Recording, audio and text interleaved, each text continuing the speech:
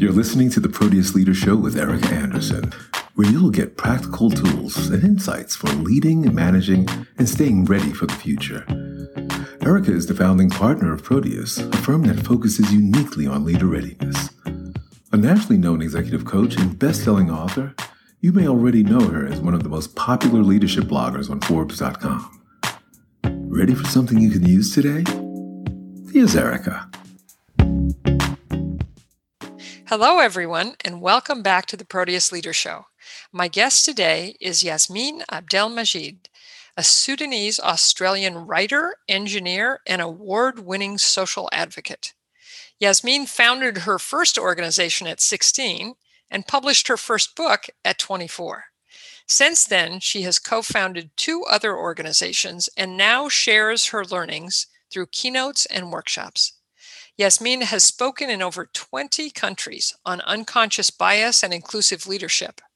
Her TED Talk, What Does My Headscarf Mean to You?, has been viewed over 2 million times. Welcome to the show, Yassmin. Thank you, Erika. Thanks for having me. Oh, I'm so glad to have you here. We first met last fall when my partners and I invited you to speak with our team at our annual meeting about unconscious bias. And I thought your insights and your experience, your personal experience on this important subject would be really valuable for all our listeners. So let's explore. So my first question is, how can people become more aware of their unconscious biases and the negative impacts of those biases? One of the things that I think is really interesting about unconscious bias, or bias kind of generally, is that we all believe it exists in the world, but we believe that other people haven't, right? We're all like, everybody else has biases, but we're the real, I personally am very, very objective, you know? And I mean, I think we all, it's actually, there's studies that show the more objective that you think you are, the more likely you are to have blind spots and biases that impact.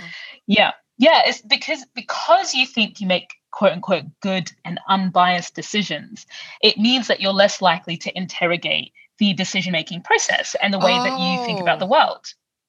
Which I think you're more likely to just assume, and then you don't really look at yourself to see if that's true. You're not reflecting at all. So I often say that the first step is to have that conversation with yourself and allow yourself the space to think, okay, but what if? Maybe. Let me just hypothesize. If I was biased in a particular way, or if I potentially did have gender bias or bias against people from different ethnic backgrounds or bias around disabilities, if I did potentially have that bias, what impact could that be having?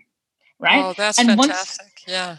Once we start with that kind of compassionate and curious a gentle probing almost, then we allow ourselves the opportunity to question and to interrogate the way that we go through the world and the way in which we make decisions and so on. Because there are so many different types of biases, right? You can look them up. There are over 150 types of official cognitive bias. But ultimately, I think it's about starting with the understanding that our brains naturally create cognitive biases because there's too much information. We get 11 million pieces of information at any one point, and we can only process about 40 at a time. So we get too much information. The question is, are the shortcuts serving us and serving our communities and serving the values that we believe that we have, or are they actually working against us and perhaps not actually in line with the values that we think we have? Wow. I love that. And I particularly loved your use of the word hypotheses, because that's how to move from conclusion to hypothesis. So I'm not biased. Am I biased? Right. And just that just opening the space. Yes. Yeah. And I think it can be jarring. Like, I remember a conversation that I had with a friend. I mean, I've been doing this kind of work for 5+ years now. And I was having a conversation with somebody that I was writing a script with. And I made a comment, and my friend, she's lesbian and she's a sort of queer activist and so on. And I made a comment which she was a bit iffy about. And then later on, she came to me and she said, hey, I just wanted to like let you know that was like quite a homophobic comment. And I was like, oh, like immediately my defenses go up because I'm like, she was like, you were homophobic. And there is nothing that makes somebody arc up like being told that they are something that they don't think that they are, right? Yes, and all of my defenses went up. But then I remember I had to like go through this. I was like, okay, like, thank you. Just like, let me just have some space so that I can process. And going away and thinking, I'm like, I'm not homophobic. How could I possibly have, it just, my mind went down this rabbit hole. And then I was like, okay, wait, let me just try to flip that. What if it was? What if actually what I said fit within a trope that I didn't even know existed because I'm not part of that community? Well, if that were true, then this would have had a terrible impact on my friend. Like, and then just by giving myself that space and trying to do it without self-judgment, like in any kind of self-improvement exercise, then you're less likely to be defensive and you're more likely to allow yourself to grow. Yeah. And I love all that. And the last thing you said about that could have a huge negative impact on my friend. Let's talk about that a little bit. How it's, becoming aware of your unconscious biases, I think, is one thing, but then maybe it's easy for people to say, well, so what? That's not a big deal. Right. How do you become more aware of the negative impacts? Oh, yes. Great question. And I think, again, this is something that at the core of it, it's about us realizing that our personal experience is just our personal anecdotal experience. And that just because we might not be hurt by something, or just because we haven't had a particular type of experience, that doesn't mean we now understand everybody else's. Right. And so if we start, because often what people will say was, well, I wasn't offended by that, so how could you possibly be offended? Or I wouldn't feel like discriminated against working in an environment that only had white men. So why do you feel like there's discrimination? Like, that's impossible. And it's very important not to take our individual perspective and then create an imaginary system and structure out of it. Right? Understand that it is your individual perspective alone. And then I think linking these small biases to broader structural, systemic, and institutional discrimination or inequality, I think, is helpful because it allows us to see. Yes. Right. If we think about a system or a structure, let's start with an institution. An institution or institutional inequalities looks at all the rules and the policies and so on that prefer one group over another, whether explicitly or implicitly, right, within an institution. And then if you have lots of different institutions that have similar policies and rules and so on that discriminate implicitly or explicitly, then you've got a structure, and then that creates a system. Right. And that system then has a history and so on and so on. It's got momentum. Yeah. If you're thinking, well, institutions and systems and structures, what do I as an individual have anything to do with this? All of this sits at the top. And then, and I'm never a big fan of trickle-down economics, but these things trickle down to then create all the small moments of bias, and when some people call them microaggressions, some people there are all lots of different names for the small ways in which all of us collectively reinforce these norms and these policies and these rules. They arise out of the systemic level. Right. And so if we are existing in a society that we all kind of agree has a system and a structure that, say, for example, is patriarchal, so benefits men over women or men over other genders, and a particular type of man over other genders, then in order for that to continue and to be sustainable, all of us need to be participating in that, and all of us need to be reinforcing that. Like, our actions are either reinforcing the system or it's challenging the system. Yeah.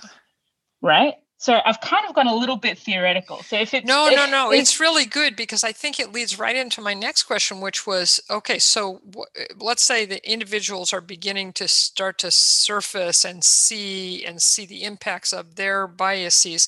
What can organizations and individual leaders do to support people in these efforts? Because a lot of our listeners are leaders, and I think they want to support this momentum. So what can leaders do? The first thing I would say is ask yourself, am I, through my actions, reinforcing the status quo? And is the status quo one that I'm happy with? Or am I challenging it? Right? Like, our actions are not neutral. Yeah. Our actions are not neutral. They are either reinforcing the status quo or somehow challenging it.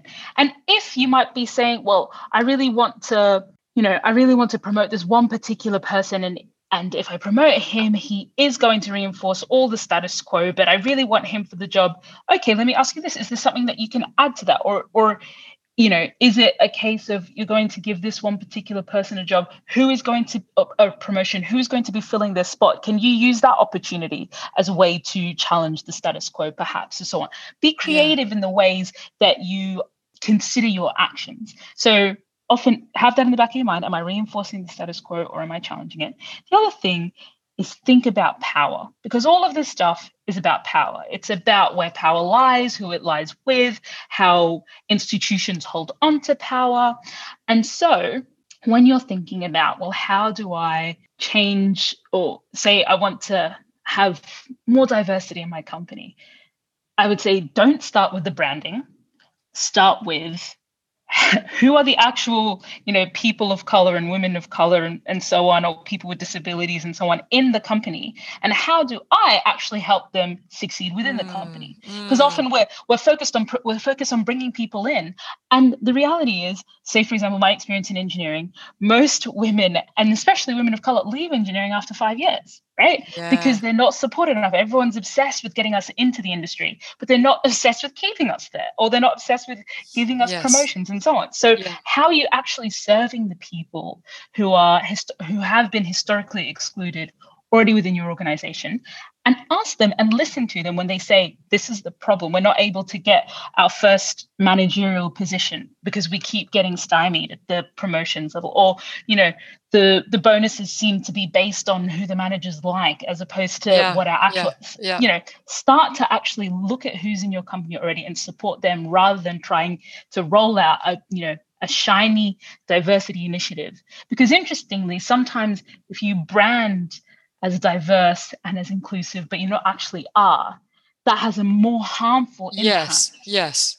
Yeah. Right. Of reducing your credibility and making people hate that. Like we always talk about brand is the promise of an experience, but if you're promising an experience that you can't deliver on, that just completely destroys your credibility. With everybody. It doesn't work for anybody. Yeah. So rather than focusing on the aesthetic, really try to kind of think of it as like any other kind of business focus. You have to go through the strategic thinking and what you're already strong in and what you're weak in, and how you actually want to get to the outcome that you want. It's interesting. My last question was going to be, once you start to become aware of your biases, what's the next step? But I feel like the things you're saying about leaders are true for anyone. That is that same thing. Just model it, see how your words line up with your actions, and look for ways to actually shift what happens around you. And I think anyone in an organization can do that, right? Oh, 100%. And I think it's important, actually, that we don't just abdicate all the responsibilities to leaders. Leaders have extra responsibility because they have power, but there's just as much value in, folks who come in at the basic graduate level to model this kind of behavior and say, this is the way we want to do things, and this is the kind of culture that we want to be a part of, and so on. And I often think of it as like, it's a muscle that you have to exercise. Yes. Right? Just because you did it for 3 years, it doesn't mean that 3 years of fitness is going to keep you going for your whole life. You have to then let me ask a very specific question about exercising that muscle. And I think this is something people come up to all the time. So let's say just I'm a human being, I'm working in an organization and I'm in a meeting or with other people, and I see someone do something that promotes some kind of a bias, and I'm pretty sure they're not aware of it. What would you suggest? What's the best way, the most effective way, the most loving and effective way to kind of bring that to that person's attention? The most important thing to remember is to not humiliate the person in that context, right? Stopping the meeting and saying, hey, you've just terrible idea. What I would suggest is, after the meeting's over, taking that person aside and, in the way that we all learn to give good feedback, we start with, I know you have really good intentions and I know you really care about, women in managerial roles, for example. I actually noticed, and be very specific about the behavior that you noticed. Be specific. I noticed that you kept jumping in when Khadija was talking, and I think, I know you have really good intentions, but I think actually that's a way that maybe, like, do you know why you maybe did that? Or did you notice that you do that? Or I just wanted to raise it because it might, stuff like that tends to be a way that we reduce women's participation in meetings and so on. And I know that's not what you want to do. So I just wanted to bring that to your attention so that I you love don't do that. So be very, and this is what we say about giving feedback too, be very specific and then get them curious. I loved how you said, did you notice when that happened, or how do you think that might have made her feel? And then talk in a hopeful, kind of supportive way about the possible consequences. I think it might have had this impact, or it might have made her feel this. Oh, that's great. Yeah. I love that. That's so helpful. And the thing is, right, if we start with the assumption that people want to be better and we approach it with compassion and kindness, I think people do, like, generally the folks that I'm speaking to want to improve. It's not like I'm convincing folks who are not interested at all in any sort of, Right. So I think when you're in that position, it's okay to spend a little bit of time doing that education, because sometimes we do need to know. Sometimes we really are unaware. It's once you've had that conversation 10 times and the person still doesn't change their behavior, perhaps something else needs to happen. Yeah. But generally assuming positive intent, I love that. Oh, Yassmin, we could clearly talk about this for another 10 hours, but I always promise my listeners this is going to be short and sweet. So, and I think this is going to be so helpful to our listeners who I know want to create a more equitable, forward-looking world around them. So listeners, if you're interested in finding out more or having Yassmin speak with your group, just go to her website at Yassmin, YASSMINAM.com, or to her new newsletter at yassmin.substack.com. And to find out more about managing your own internal monologue, which is a key part of seeing and shifting your unconscious biases, you can go to proteusleader.com, click on topics, and choose self-talk. So thank you so much, Yassmin. Thank you for having me, Erika.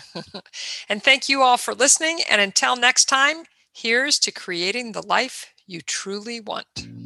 We hope you're feeling better equipped to create the career, the business, and the life you want. For more insights and tools for leadership and management, join us at proteusleader.com. Have an excellent day, and thanks for listening.